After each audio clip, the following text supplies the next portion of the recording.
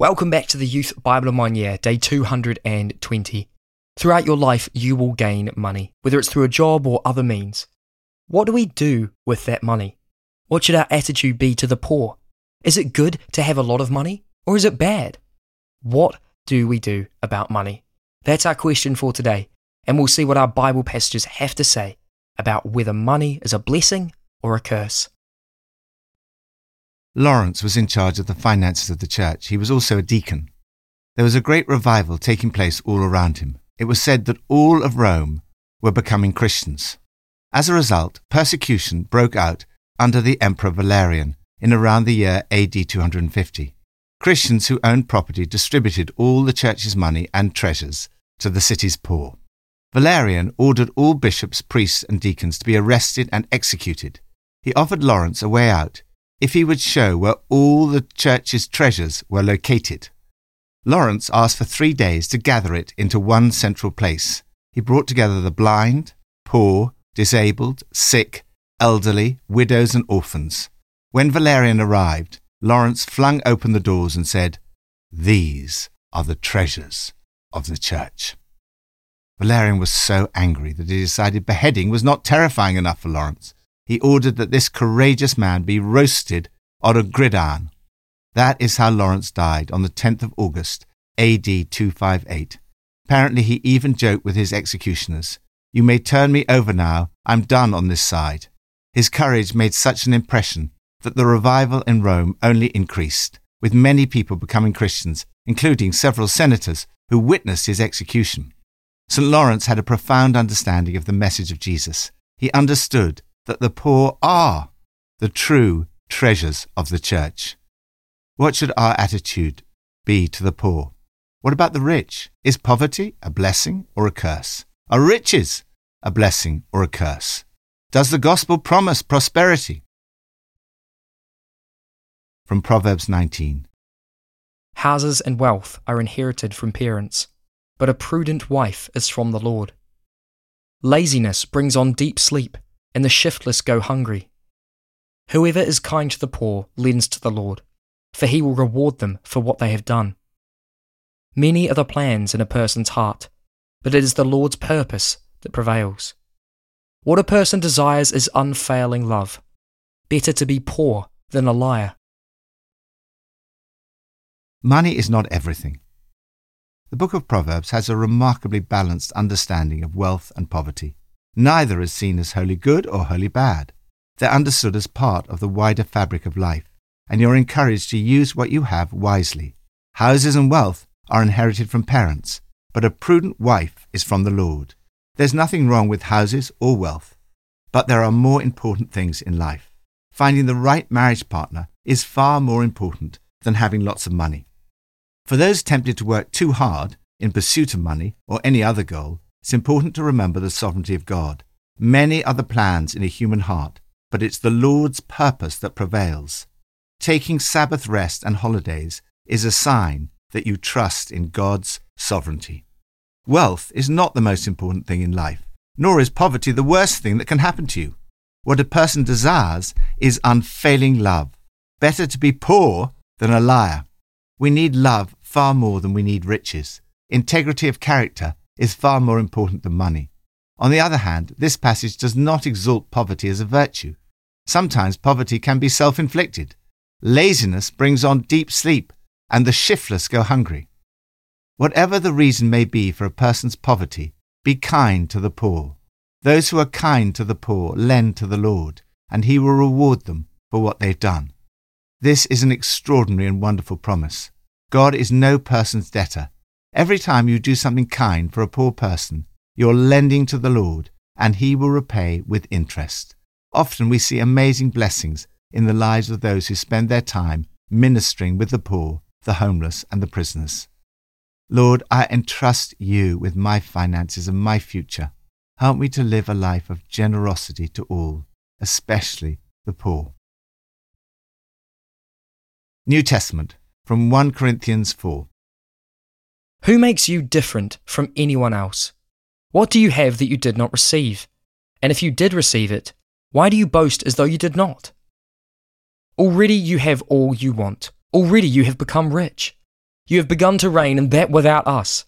How I wish that you really had begun to reign, so that we also might reign with you. For it seems to me that God has put us apostles on display at the end of a procession, like those condemned to die in the arena. We have been made a spectacle to the whole universe, to angels as well as to human beings. We are fools for Christ, but you are so wise in Christ. We are weak, but you are strong. You are honoured, we are dishonoured.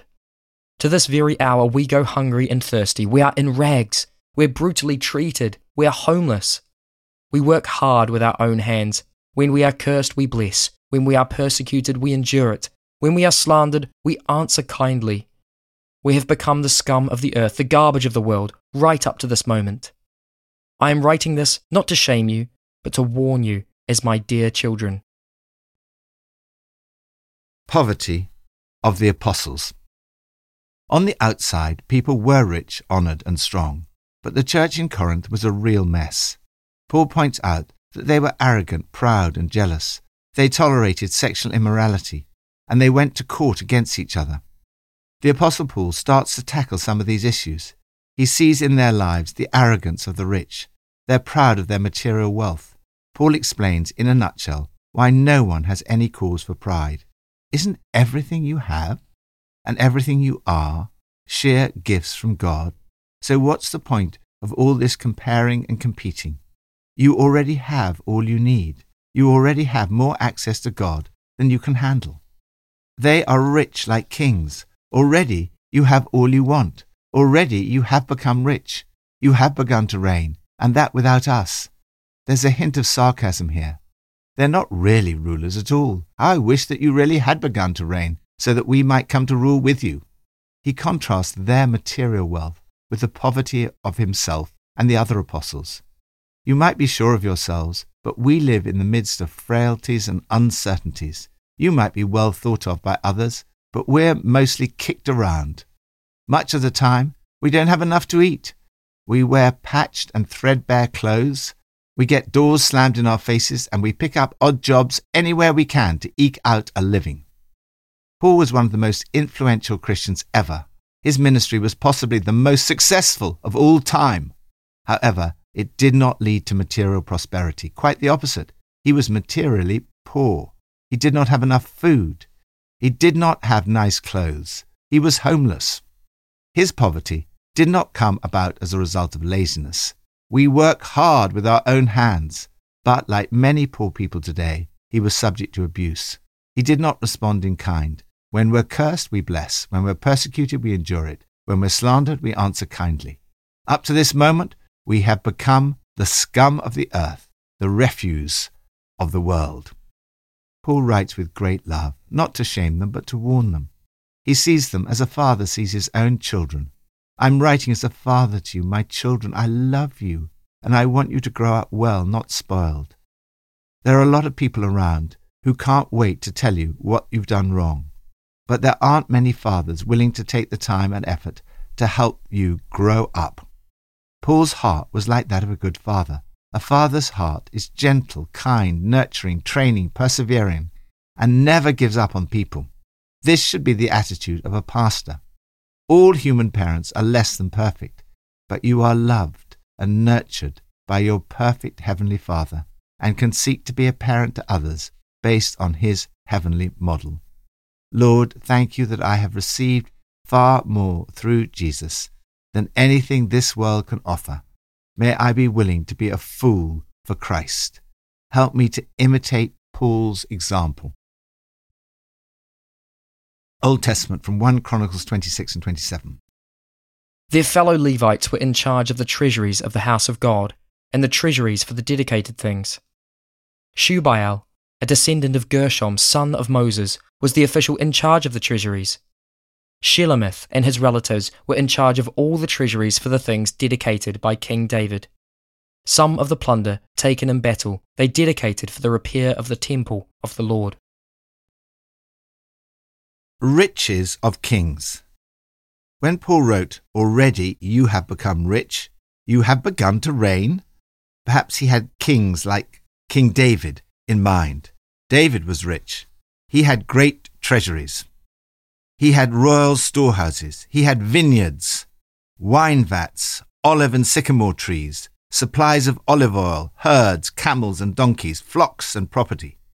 Finances are not unspiritual. For example, the worship of God usually takes place in buildings. Buildings cost money. Running the financial side of a church is an important role.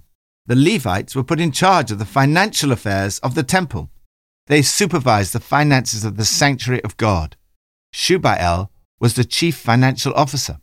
Material wealth was often seen in the Old Testament as a sign of God's blessing.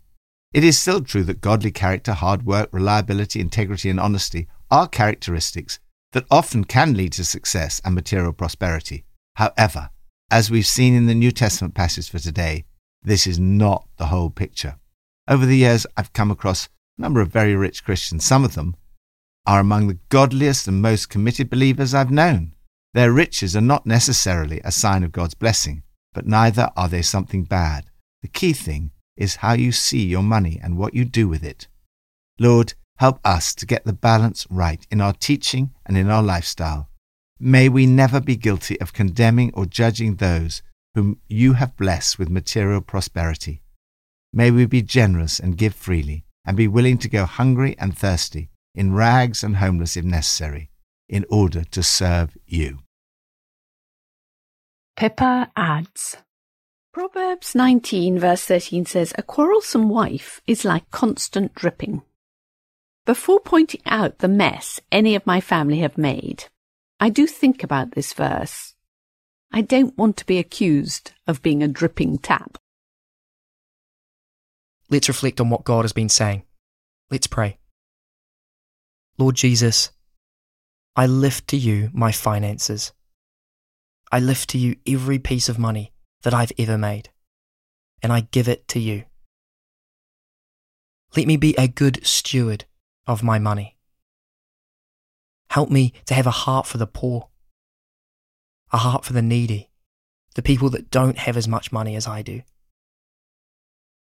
And Lord, let me not hold on to my money, but let me be led by you to give my money away in the right areas and the areas that you want me to give to. Lord, I pray that over my life, I will have a good relationship with money and that I would be led by you in every area in regards to it. In Jesus' name, amen.